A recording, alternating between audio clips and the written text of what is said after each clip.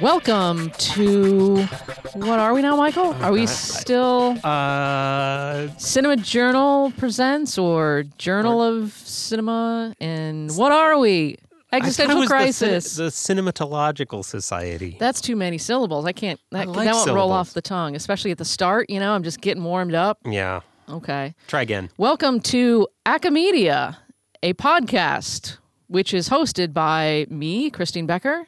And Michael Kackman. Yes, here we are. And we are back, and we might sound like we're in the same room. And Because in fact, we're in the same room. we got the band back together again. Yay, I'm not in London anymore. Yay. Take your 2 fried chickens and your white toast. So yeah, here we are. Starting a new year, 2018, a new year of Acamedia, a new year of our lives, a new year in South Bend, all this kind of fun stuff. So much to look forward to. Indeed. Yes. And in fact, we're going to tease something at the end of the episode. We want your help. We're trying to open up some new ideas for things to do in Acamedia, one of which will appear in this episode. But at the end of this episode, we're going to ask for your help with a very special segment. And it's not like a sing-along or anything. I mean, it's like a real thing. It's good. A sing-along isn't a real thing? Oh, I'm sorry. What? We got things we got to get straight here. Okay, we're going to have to straighten this stuff out. We'll come back to that at the end of the episode. Yeah, but first we've got speaking of not knowing what our name is, or actually it's a transition point to a new name because Cinema Journal has been voted upon by its members to receive a new name, the Journal of Cinema. I like the Journal. the Journal, Cinema Journal. All right. And it is a whole new animal. The Journal of Cinema and Media Studies. And the new editor who is overseeing this is Caitlin Benson-Allett. And I got to talk to her back when I was in London. Oh, remember I was in London, Michael? Remember that? No, because I was here, so I don't know. Okay. I mean, I was in London. Let me tell you about the semester I spent abroad in London. do you want to talk about London some more? Yeah, I should tell you all about it. But anyways, while I was in London, I sat down with Caitlin Benson-Allett. She was there for a conference, and so we got to talk about the ideas she has for Cinema Journal and some of her thoughts about ways in which she's going to make this a whole new era for the journal, which now has the new name. So, of course, we talked before the vote happened. So this is from a little bit ago. But really good conversation here about the future, basically, of Cinema Journal. Very good. And we also have a segment where we have a couple of folks in the field reflecting on their working relationship as professor and grad student. And yeah, we decided our listeners would enjoy hearing from, not that you don't love us, because you do love us doing interviews, but hearing some other voices and other perspectives. And so we paired up a former grad student with their grad school mentor. And so that's Elisa Perrin and Charlotte Howell. And they have a conversation about that relationship, professor-grad student relationship. Some good stuff there. Well, should we kick things off by listening to your conversation with Caitlin? Let's do it. Caitlin Benson-Allett is Associate Professor of English and Film and Media Studies at Georgetown University. She is the author of Killer Tapes and Shattered Screens, Video Spectatorship from VHS to File Sharing, which came out in 2013 from University of California Press, and she also wrote Remote Control from Bloomsbury Press in January 2015. She is the editor of Cinema Journal, or the upcoming Journal of Cinema and Media Studies, and a regular columnist and contributing editor at Film Quarterly. I am here with Caitlin Benson-Allett. Hi. Welcome to Acamedia. Thank you. Thanks for having me. And we're sitting in a very thematically perfect place right now. We're in the Picture House Central movie theater in the members bar, so we feel very cinematic right now. And very exclusive. Yes. And you're going to go see Death of Stalin. Yay! So, yeah, we'll have to follow up with you and see what you right. thought. So we're here, to chat about Cinema Journal, which you've already embarked on the journey? Yes, November 1, Will gently handed the reins over, so I'm reading through the articles for issue 57 for right now, and it's a big, exciting step for me. Yeah, this is great. It's really great to be able to talk to you at the start of this journey. Of course, I did an interview like this with Will 5 years ago, and we just did a follow-up interview. So I'll talk to you now, and then we'll chat again in 5 years from now. But let's start even earlier than now, which is the moment you decided you did want to apply for this very prestigious position. So what made you want to take this on? So when I saw the call go out initially, I thought, oh my goodness, that sounds fabulous, but there's no way I could be ready for that yet. That has to be something that people take on when they're full professors. They have 3 books. They're, like internationally famous like Will. I'm just not there in my career yet. And then a couple of friends, sort of older mentors in the field, said, no, I think you should think about this. This is, it's a huge service to the institution, to SCMS, and it's also a huge opportunity for someone who has a vision of where they see the field moving, or the fields, right, because we're held together by an ampersand, and has a vision for how they want to unite those fields or see those fields uniting. Right. Well, speaking of that vision, then, that's the next question I'd like to ask you then. What are you hoping to bring to Cinema Journal with that vision? What do you want to make sure you keep the same? What are you looking to change? So one of the things that I hope qualifies me to be the editor of the Journal of the Society for Cinema and Media Studies is that while I'm a film scholar, I am most interested in film on other media platforms, right? My first book, Killer Tapes and Shattered Screens, looks at movies, but movies on VHS, on DVD, online, on torrent boards. And so I've never really been a cinema scholar, but I'm also not a media scholar. And so I'm hoping that I'm sitting in the right place of the Venn diagram to honor the history of Cinema Journal in film studies, but also think about how it can be a more inclusive place for other branches of the field, for other kinds of media studies. So that was something that also really came home to me in the survey. That a lot of people mentioned that they weren't sending their work to Cinema Journal, even though they were members of SCMS, because they don't work on cinema. So if they're working on history of radio or history of television, they were telling me, why would I send that article to a place called Cinema Journal?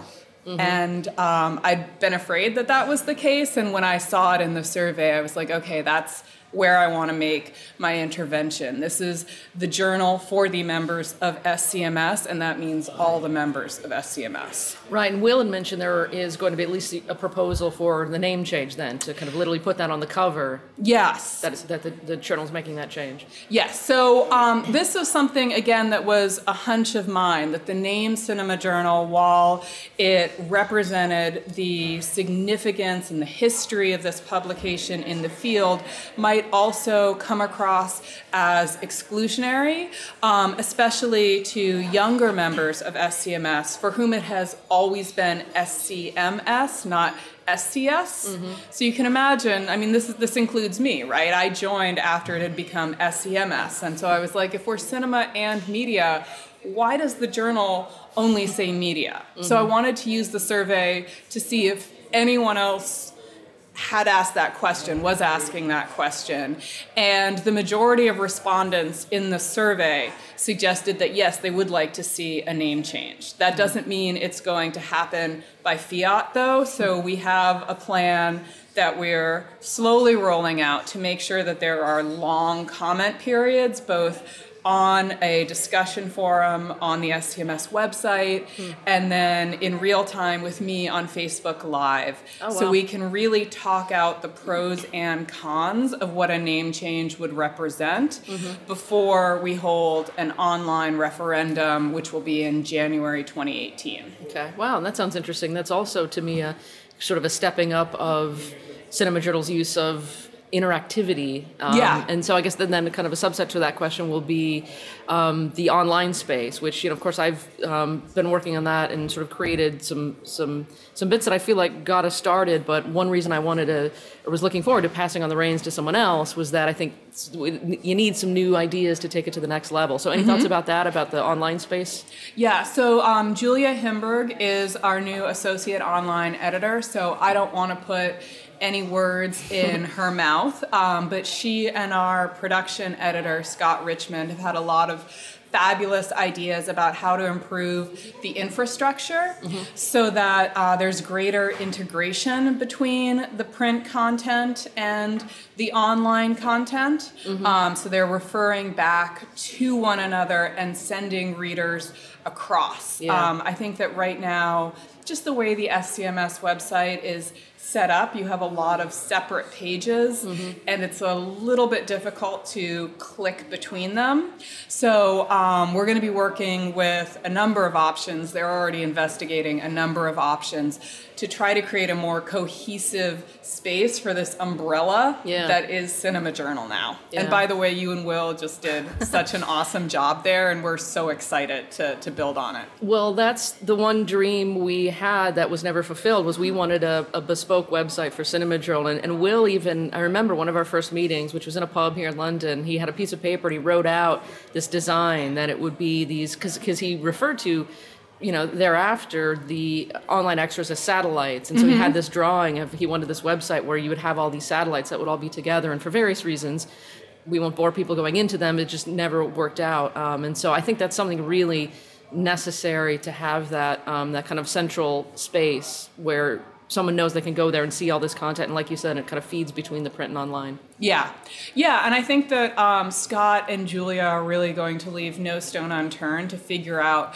how we can do that on the SCMS website, or whether it needs to be a bespoke website, in which case, how can we make some content available, broadly open access, and other content has to live behind a paywall for publication reasons. Right, yeah, that's another issue with especially whatever, with UT Press, they had concerns about how much are we going to let people have for free, which then gets into complicated issues, especially about cost of publishing and what we're asking people to pay these days. So there's sort of a lot of challenges ahead, because it's great ideas and then implementing those.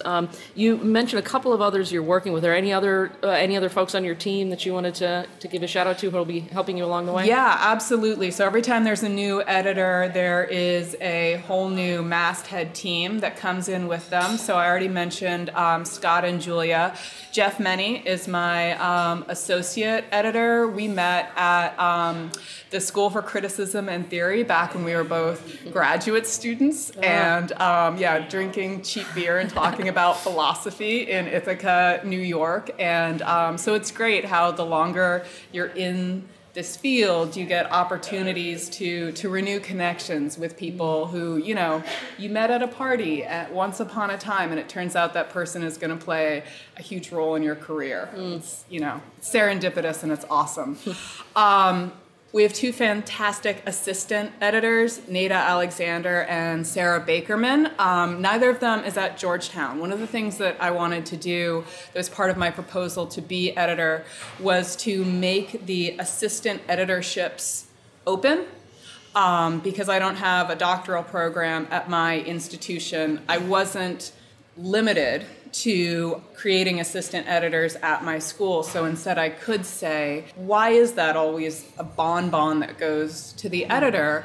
Let's make this, another resource for the SCMS graduate student membership. So they both applied and had fabulous applications, and I'm really happy to be working with them. And we have a fabulous professor coming in as our associate book review editor, Laura Isabel Cerna at USC. And one of Laura's ideas was to separate the book reviews from the In Focus. Will had them thematically paired, and we became concerned that there were books that might be falling through the cracks if the in focuses that were being proposed never went into a particular arena. So Laura is broadening the scope of what we might want to consider for the book reviews for Cinema Journal. And then I have to give a shout out to Elizabeth Crowley Weber, who is our assistant manuscript editor. She used to be on the editorial staff at the University of Georgia Press, and she is already saving my butt on a weekly basis. It's good to start out that way, right? Have a safety net there. And you mentioned the survey, the Cinema Journal survey that people filled out. Could you say a little bit more about that, what kind of responses you got and what you're going to do with that information? Absolutely. So when you apply to be editor of Cinema Journal, you submit your own statement of vision for what you'd like to see happen to the journal, the improvements you'd like to make to the journal during your tenure as editor. But I didn't want my approach to Cinema Journal to be entirely based on my experience in the field. I wanted to get feedback on the journal from as much of the membership as I possibly could. And we had about 450 people reply to our survey. So thank you all, I believe it is 452 of you who took the time to take the survey. And it was incredibly helpful for me because there were issues people brought up that I hadn't thought of before, such as whether or not they knew where their article was in the review process, and could they write to the editor? Which editor should they write to if they wanted to check in? And other things that I thought might have been an issue, and I got to hear from both sides of the spectrum, all sides of the spectrum, as I was going through the survey responses.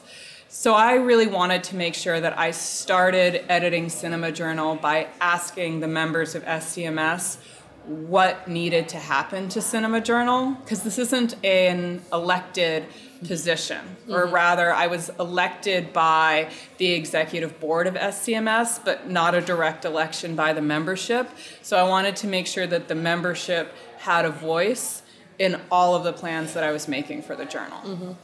That's a huge response, 400. I mean, it's hard to get the membership to act on a lot of that, and that sounds like a really large number. Yeah. So yeah, it was about 80 single-spaced pages of responses in the end, which was fabulous. And so just one example, one of the things that we heard from people is that they really needed the reviews to go faster in order to make submitting to Cinema Journal a viable experience and a positive experience. So we've gotten approved by the executive board of SCMS to move over to a submissions manager software called Submittable, which is going to expedite the review process for us. And I'm hoping will shave valuable months off of the review time for our authors. Great, that's good news. Yeah, I'm excited.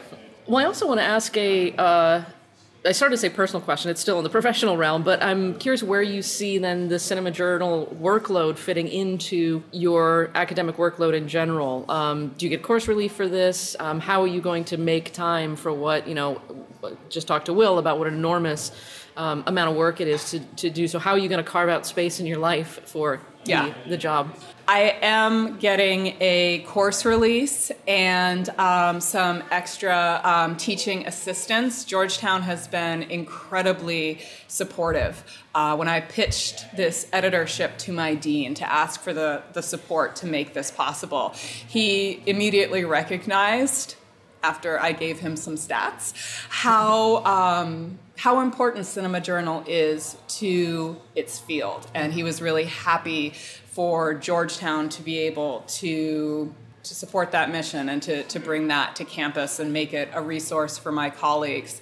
How I'm going to balance things in a day-to-day way remains to be seen. When I was applying for this position, I talked to Will and to Heather Hendershot, and Heather mentioned this position applies to people who already self-identify as workaholics. Okay. So I think that is the answer. I would have been doing something obsessively, and right. I'm lucky that the something gets to be Cinema Journal. That's nice. And it's your obsession then serves the rest of the SCMS community then? Yes. All right. Well, one last question. I'm curious how you're feeling at the start here. Like, what are you most excited about tackling in this job? And then what are you most kind of wary of and and concerned about going forward? Sure. So the thing I'm most excited about is working with the authors. As I mentioned, I'm just this week starting to do the editor's review of issue 57.4, and that's what I really wanted to do. I wanted this job because I have enjoyed guest editing special issues of Journal of Visual Culture and Feminist Media Histories, and I edited and in Focus for Cinema Journal in the past. And I loved the process of reading other scholars' manuscripts and getting to ask the questions that help them go even further with their ideas. So I thought if I get to do that for the next 5 years, that's only going to enrich my life. I am more trepidatious. Okay, one thing I'm trepidatious about right now is seeking out reviewers for articles. I know that whenever I've gotten requests, I always want to do it. I have that impulse to be generous, and then I look at my calendar and I'm like, how can I add even one more thing without pulling out my hair? So I have that memory at the forefront of my mind while I am now reaching out to a lot of overburdened people right before the holidays, Right. and saying, could you do me a favor, please? Yeah. Yeah. Because that's the thing. It's not just your job. It then becomes the jobs of everyone you have to get into the boat to make this thing float, to use your metaphor. But yes. yeah. And this is how I am introducing myself, I guess, to a lot of scholars whose work I've long admired but haven't had a personal relationship with before. So we decided that I, as the editor, should be the one to reach out and ask reviewers if they could read an article for us. So I'm really delighted that I get to write to all of these people who I hold in such high esteem. But then it is, in a weird way, awkward to say, hey, you haven't met me. My journal would really like you to review da-da-da-da-da-da. Yeah. Yeah. All right. Well, listeners out there, if Caitlin gets in touch with you, help her out. Please. Make a spot in your calendar to help her out. You're not even helping me out. You're helping SCMS out. Hopefully, thousands of our members will agree to review articles during the time that I'm editing this journal. Right. And if you have submitted to Cinema Journal in the past, please consider reviewing for us in the future. We would really like to hear from you about your thoughts of what the review experience was like for you, but then you can also pay it forward and make sure it's as good or better for somebody else. All right. Well, that's a fantastic note to close on. And just so you said 57.4, that'll be your first issue? That will be my first issue, yes. When is, what time of year is that one coming out next year? That will be summer 2018. Okay, summer 2018. We'll be looking for it. Thank you very much, Chris. All right, thanks so much.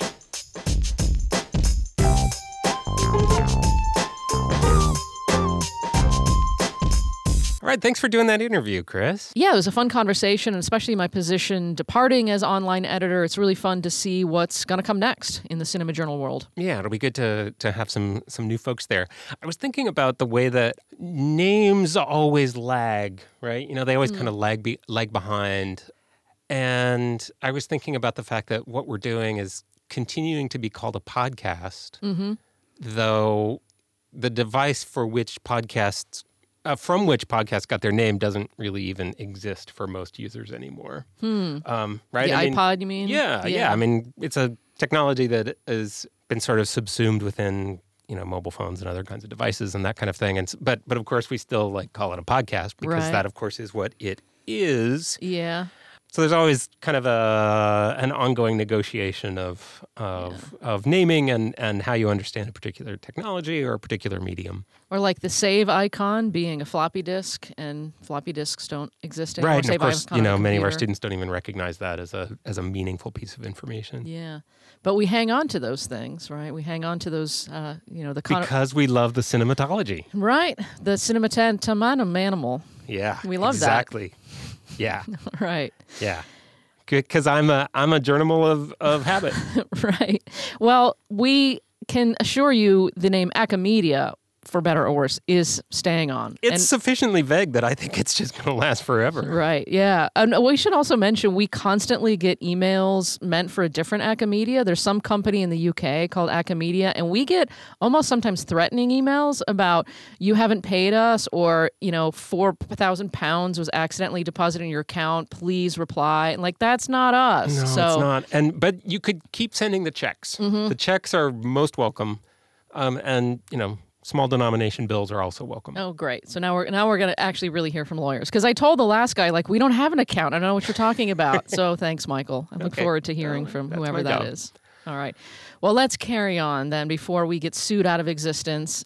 And you're going to get to hear from Elisa Perrin and Charlotte Howell here. And so Charlotte went to graduate school under Elisa in 2 different schools, Georgia State and Texas. And here they got a really great conversation about the evolution of their relationship. And then they talk about some really great points of advice about the mentorship relationship. Let's give it a listen.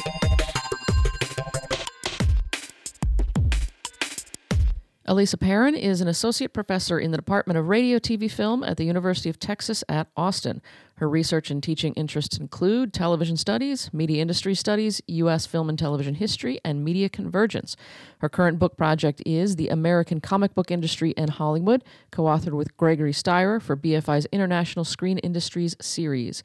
She's a co-founder and member of the Editorial Collective for Media Industries, an online peer-reviewed open-access journal. And she was previously at Georgia State University, where she served as coordinating editor for In Media Res, an online project experimenting with collaborative multimodal forms of scholarship. She's also the organizer of Media Industry Conversations, a speaker series through which industry professionals discuss today's evolving media landscape, and which you can listen to via podcast. And Elisa is in conversation here with her former graduate student, Charlotte E. Howell, who earned her PhD in Media Studies from Texas at Austin in the summer of 2016. Her work has been published in Cinema Journal, issue 57.1, which was recently out, as well as the Journal of Religion, Media, and Digital Culture, and in the anthology Supernatural, Humanity, and the Soul on the Highway to Hell and Back. Her research interests include religion and television, broadcast history, production studies, cultural studies, and genre studies. So I'm Charlotte Howell. And I'm Elisa Perrin. And we're going to talk a little bit about our ever-evolving relationship, as I was Elisa's former advisee, although we never really stop taking her advice. Yeah, we've known each other now for, when did you come to Georgia State? 2011. Yeah, but we've known each other longer. So I met you, I think it was at Flow 2010, maybe. But part of the reason why I chose to go to Georgia State following my kind of master's at UT was because you were there, and I wanted to work with you at In Media Res, as well as learn more about media industry studies from you. In Media Res, I'm sure most of the people listening are pretty well familiar with, but publishes basically every week. So it's a fairly steady workflow and collaborative process with a fairly large team, still at Georgia State, now run by Ethan Tussey instead. Yeah. I definitely very quickly said, oh, no, this is who I want to work with for long term, not just in Media Res, but this is someone who I can learn about all aspects of working in academia and being a professor from. And I think I asked you fairly awkwardly somewhere in that second semester. I was like, will you be my advisor? Well, and I knew, I'd heard very good things about you from UT, and we'd met up when we were recruiting and all of that sort of stuff. So I was thrilled that you ended up coming to Georgia State, and that we were able to kind of develop a working relationship, as you noted, not only in class, but through In Media Res and then subsequent ventures. Certainly our relationship was a bit unconventional because of my own movement from Georgia State to Texas. Was that during your third year? Yeah, it was after I had been at Georgia State for 2 years. And so I did all my coursework at Georgia State. And luckily, with both working with you in Media Res, and then I was also the grad student worker on those first years of Media Industries Journal. Thank goodness you were able to make the case that I was because of the journal in large part and my work with you that it was worthwhile for me to come back with you to UT Austin, and I'm just grateful and feel incredibly lucky about everything that happened around that, both that Georgia State and UT Austin was kind enough to bring me back in. And so my third year started at UT Austin. Right. And so I think that our working relationship is somewhat idiosyncratic because of movement, but it does reflect, I think, more largely what I view of the mentor-mentee relationship, which is, of course, partly research-based and scholarship in training, but also, to me, it's so important to educate people and engage with grad students throughout like the service, teaching, and research dimensions of being a faculty member so that they can get the sort of broader purview of what that means to be an academic writ large. And you certainly experienced that. Yes. And I'm very grateful for it because I approached I thought of myself as an apprentice, and that the advisor-advisee relationship was an apprenticeship. And that's not just because, getting a PhD, you basically work for room and board. But I wanted to learn. I wanted to grow as a scholar, and I could definitely do that with you and expand my kind of interest into media industries, research and production studies. But I also wanted someone who would take me under their wing and show me like the full range of what it means to be a professor. Because I knew, my mother is an academic. And so I knew how much time outside of both the classroom and actually kind of doing research was actually a part of the thing. So I wanted to know what that looked like, aside from just the couple of days when I was a kid and I'd go to my mom's college. Yeah. And, it's just amazing to sort of track all the different ways that we work together.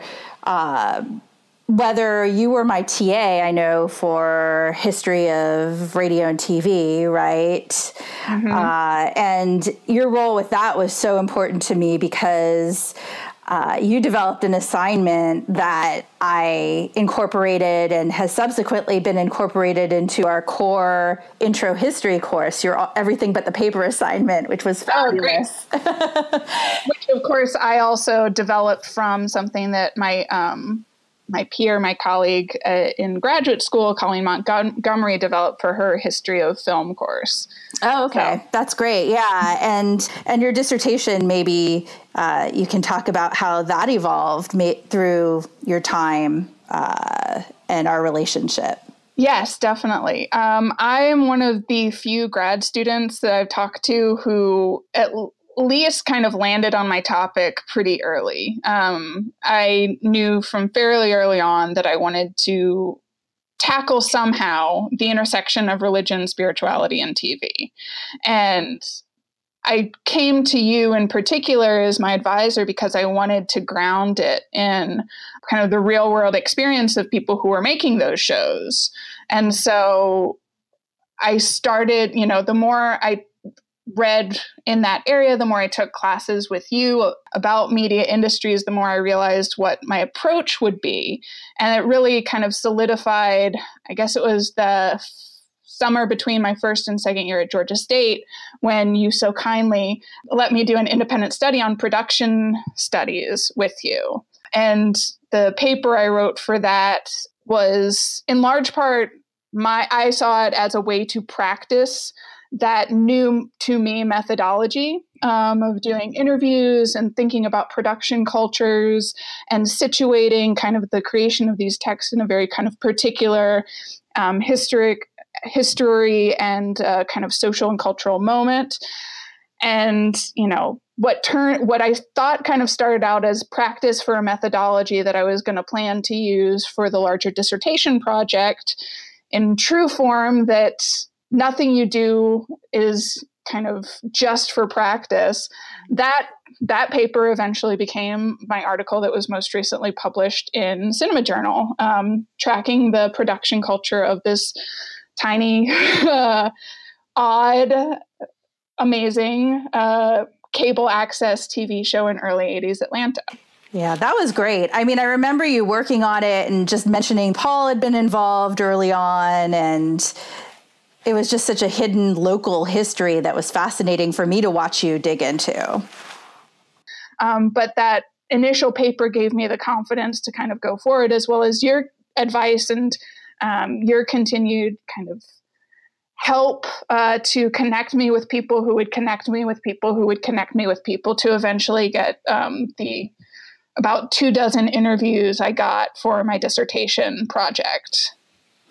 Well, thanks. And I think, one of the things that I enjoy where I do see the sort of intersections of service and teaching and reach coming in through our relationship is how you were able to take these conversations or your own dissertation project and develop them, try them out in different fora, whether in the classroom with your self-designed course or in the Flow conference that we worked together on as well. You were a lead organizer and I was a faculty supervisor for it. And I think you'd organized a panel related to your dissertation topic, if I'm not mistaken. Yeah. And even just developing for your colloquium talk that you gave, working back and forth on that, which UT has a sort of every other week colloquium that grad students engage in presenting. And that was the foundation for a practice job talk for you, if I remember that. Yes. Yeah. And I'm also very grateful I had so many different opportunities to practice that because it needed a great deal of honing from the first time to the last. And your advice, but not just your advice. One of the great things I feel like about our relationship is that you knew exactly kind of what I was doing and what I needed and could help me, but you would also often point me to people who could also help me and facilitate even more connections with, like Tom Schatz and Suzanne Scott helped me so much with the evolution of that job talk. And their help was invaluable. And Cindy McCreary helped me out a lot in contacting people working in the industry and also thinking through the process of TV screenwriting and what that means and how that affected my research. And bringing me in on Media Industries Journal also connected me to a wealth of scholars who I could go up to at conferences and say, oh, hi, Michelle Hilms. You may remember me from, the emails we sent for the Media Industries Journal, or Miranda Banks. Elisa Perrin told me to come talk to you. Congratulations on your most recent article. And also, here's what I'm doing. And thank you very much for your kind words. And things like that, which was, for all the things that you did directly for me, also being able to say, I'm Elisa Perrin's advisee, and knowing that there were so many people out there in the field who kind of knew you and that you had connected with and would allow me to kind of connect with them was also a really kind of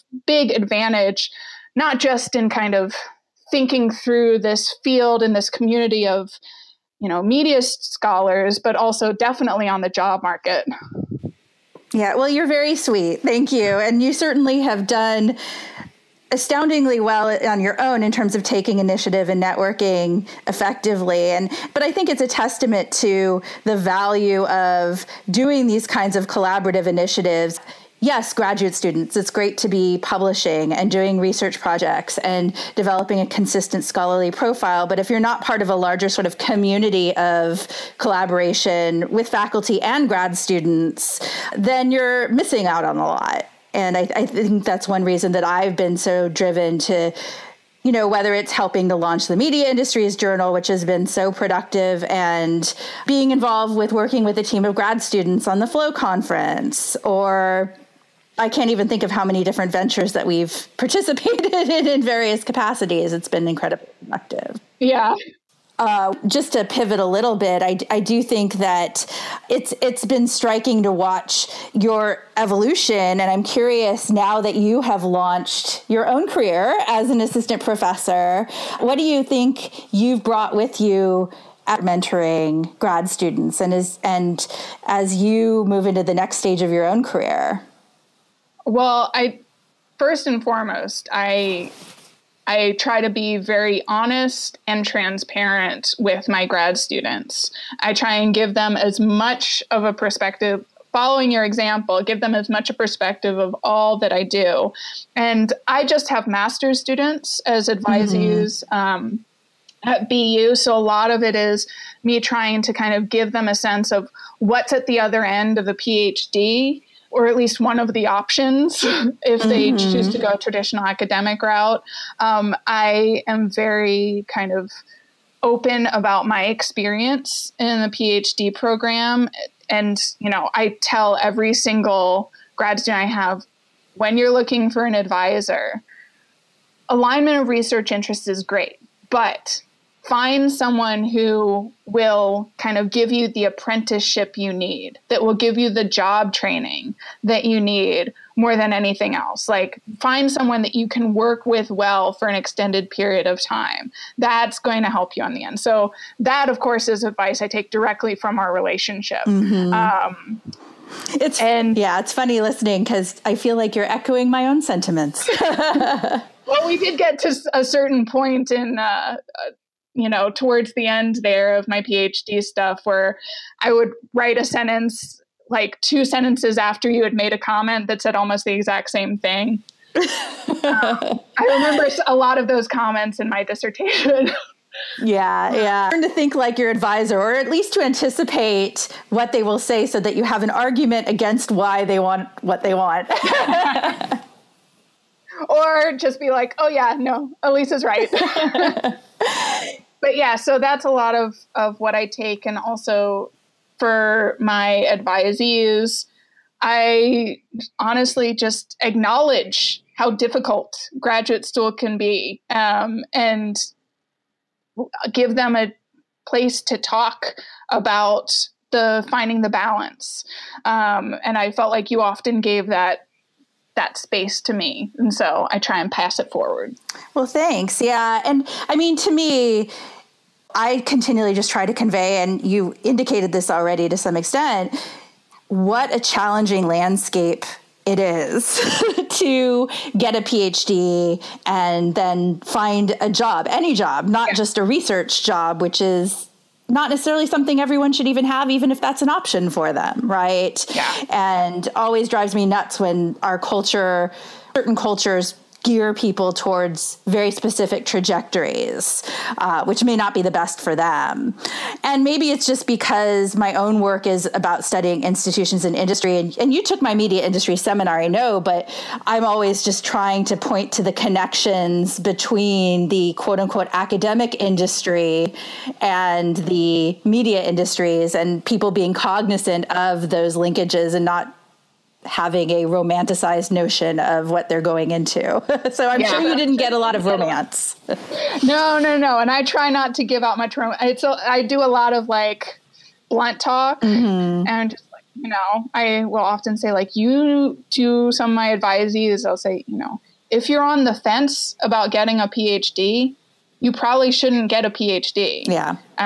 It's one of those things that I feel very, very strongly that you should feel that the kind of entire realm of academia is kind of a vocational calling, because you need something to really push your passion, to ground you in all the stumbling blocks and all the headaches and all the debt that comes with, getting a PhD. And then that's just the process. And then it's on the other side where, for as good as you are, as talented as you are, as strong as you are in kind of making connections and putting yourself out there and networking, so much of getting a job after the PhD just comes down to luck and timing. And you can't plan for that. Yeah, this is very true. I mean, I think that you are a glowing success story of the trajectory one can take and the kinds of successes one can meet with, but so much is luck and timing, right? But on the same token, the more we demystify the process these days, and also I think the more that people understand that it's okay to not pursue a research opportunity or trajectory, or it's okay to decide after getting your MA that, in fact, this was great, but there's other possibilities and ways I can exploit this. That's okay, right? Absolutely. Yeah, I agree. No surprise there. Subtitle of this little conversation, Charlotte says, I agree. And Elisa says, I agree, right? And maybe that would be this for us to wrap this up, since we've covered a lot of terrain. Yeah, I think so.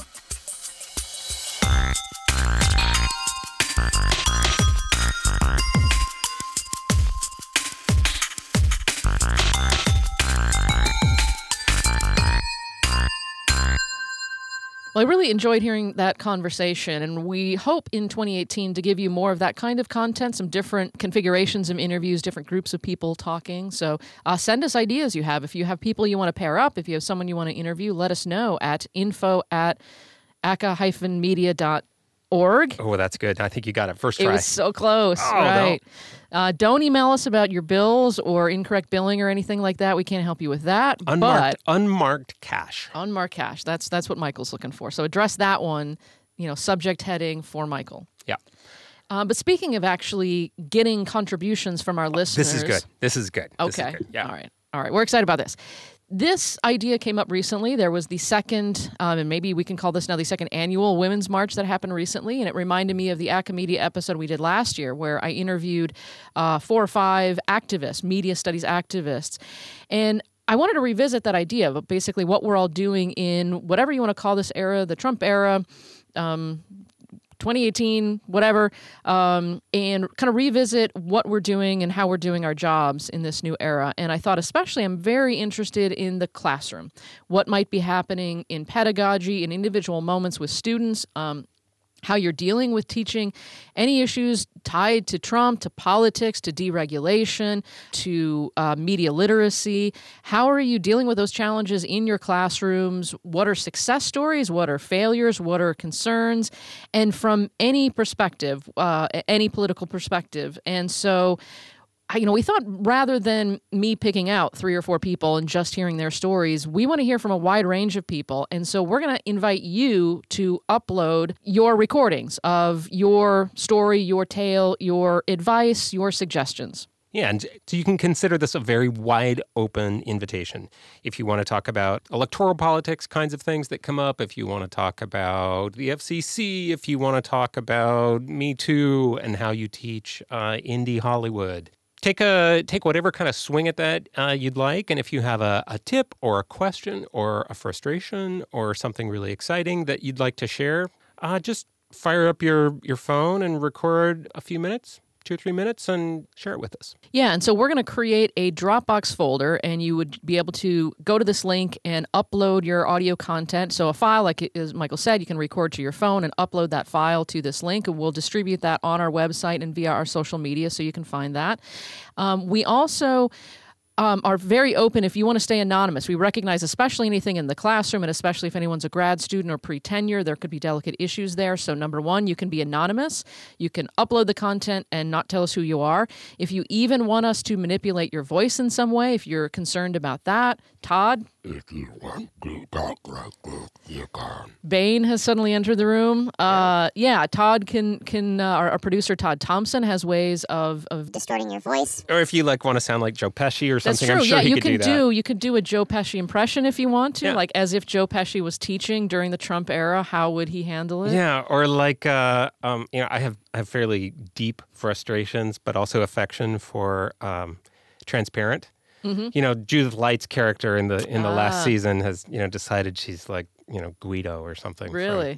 She kind of slips in and out of this kind of mafioso persona. Okay, so you could do that. That could be or Scaramucci, right? If you want to do a Mooch impression and talk about there are the endless possibilities. We can actually. Now, I don't mean to speak for Todd, but I'm going to. Okay. I think we could probably just put your voice through the Moochifier. The Moochifier. Yeah. All right. Yeah. We should do that. I'm not sure how that's done, but now consider that to be a challenge. I love the how gauntlet now has been laid down. Our last few episodes, we just say "Hey, Todd can do this thing," and Todd's like, "What? What do I have to do?" So we've given him a new Sorry, challenge. Buddy. Yep. So yeah, we're kind of being funny at this point now, but we're serious about really wanting to cover a lot of different perspectives and types of courses and types of angles on teaching, and BASIC is for short, teaching in the Trump era and the challenges that might bring. So we really welcome your stuff, and we will package that all together, and that'll be a segment hopefully in the next episode. Indeed it will. All right. So this is probably about the time when I would ask you how you're enjoying London. And, I'm enjoying South Bend a Isn't it lot. great? It's Man, South Bend, I love the good. snow. I love it when it's 25 degrees. I like the snow when it's kind of old. I do say, it is nice to get out like my favorite boots and favorite hat. That's the best we can hold on to, that I got my cool boots on. Come on, it's So, good. Yeah, It's good. it is. Life is good. Yep. All right. We will wrap up this little party and note that Acamedia is produced with the support of ISLA at the University of Notre Dame, as well as the Department of Communication at Denison University. And we also have the support of the Society for Cinema and Media Studies. So thank you to SEMS. And its journal. Thank you, Journal of Things, I think Caitlin's going to be very cranky about that. Journal of Media, etc. We are also very grateful to our collaborating journals, Todd Thompson, who is going to invent a moochifier, apparently, in the next few weeks. So that's pretty great. Bill Kirkpatrick down at Denison University. And also Joel Neville Anderson at University of Rochester and Stephanie Brown at University of Illinois, Champaign-Urbana. We're also grateful to Caitlin Benson-Allett, both for taking some time to talk to us for the interview and also allowing us to continue existing, yeah. She could have shut us down. She's taken over. With all of this disparagement, you never know what might happen. That's true. We'll see. We hope we'll be back next month. We'll see what she says. And then also thanks to Elisa Perrin and Charlotte Howell for having a really fun conversation and letting us eavesdrop. Because eavesdropping is what we like to do. Right. All right. Thanks for listening.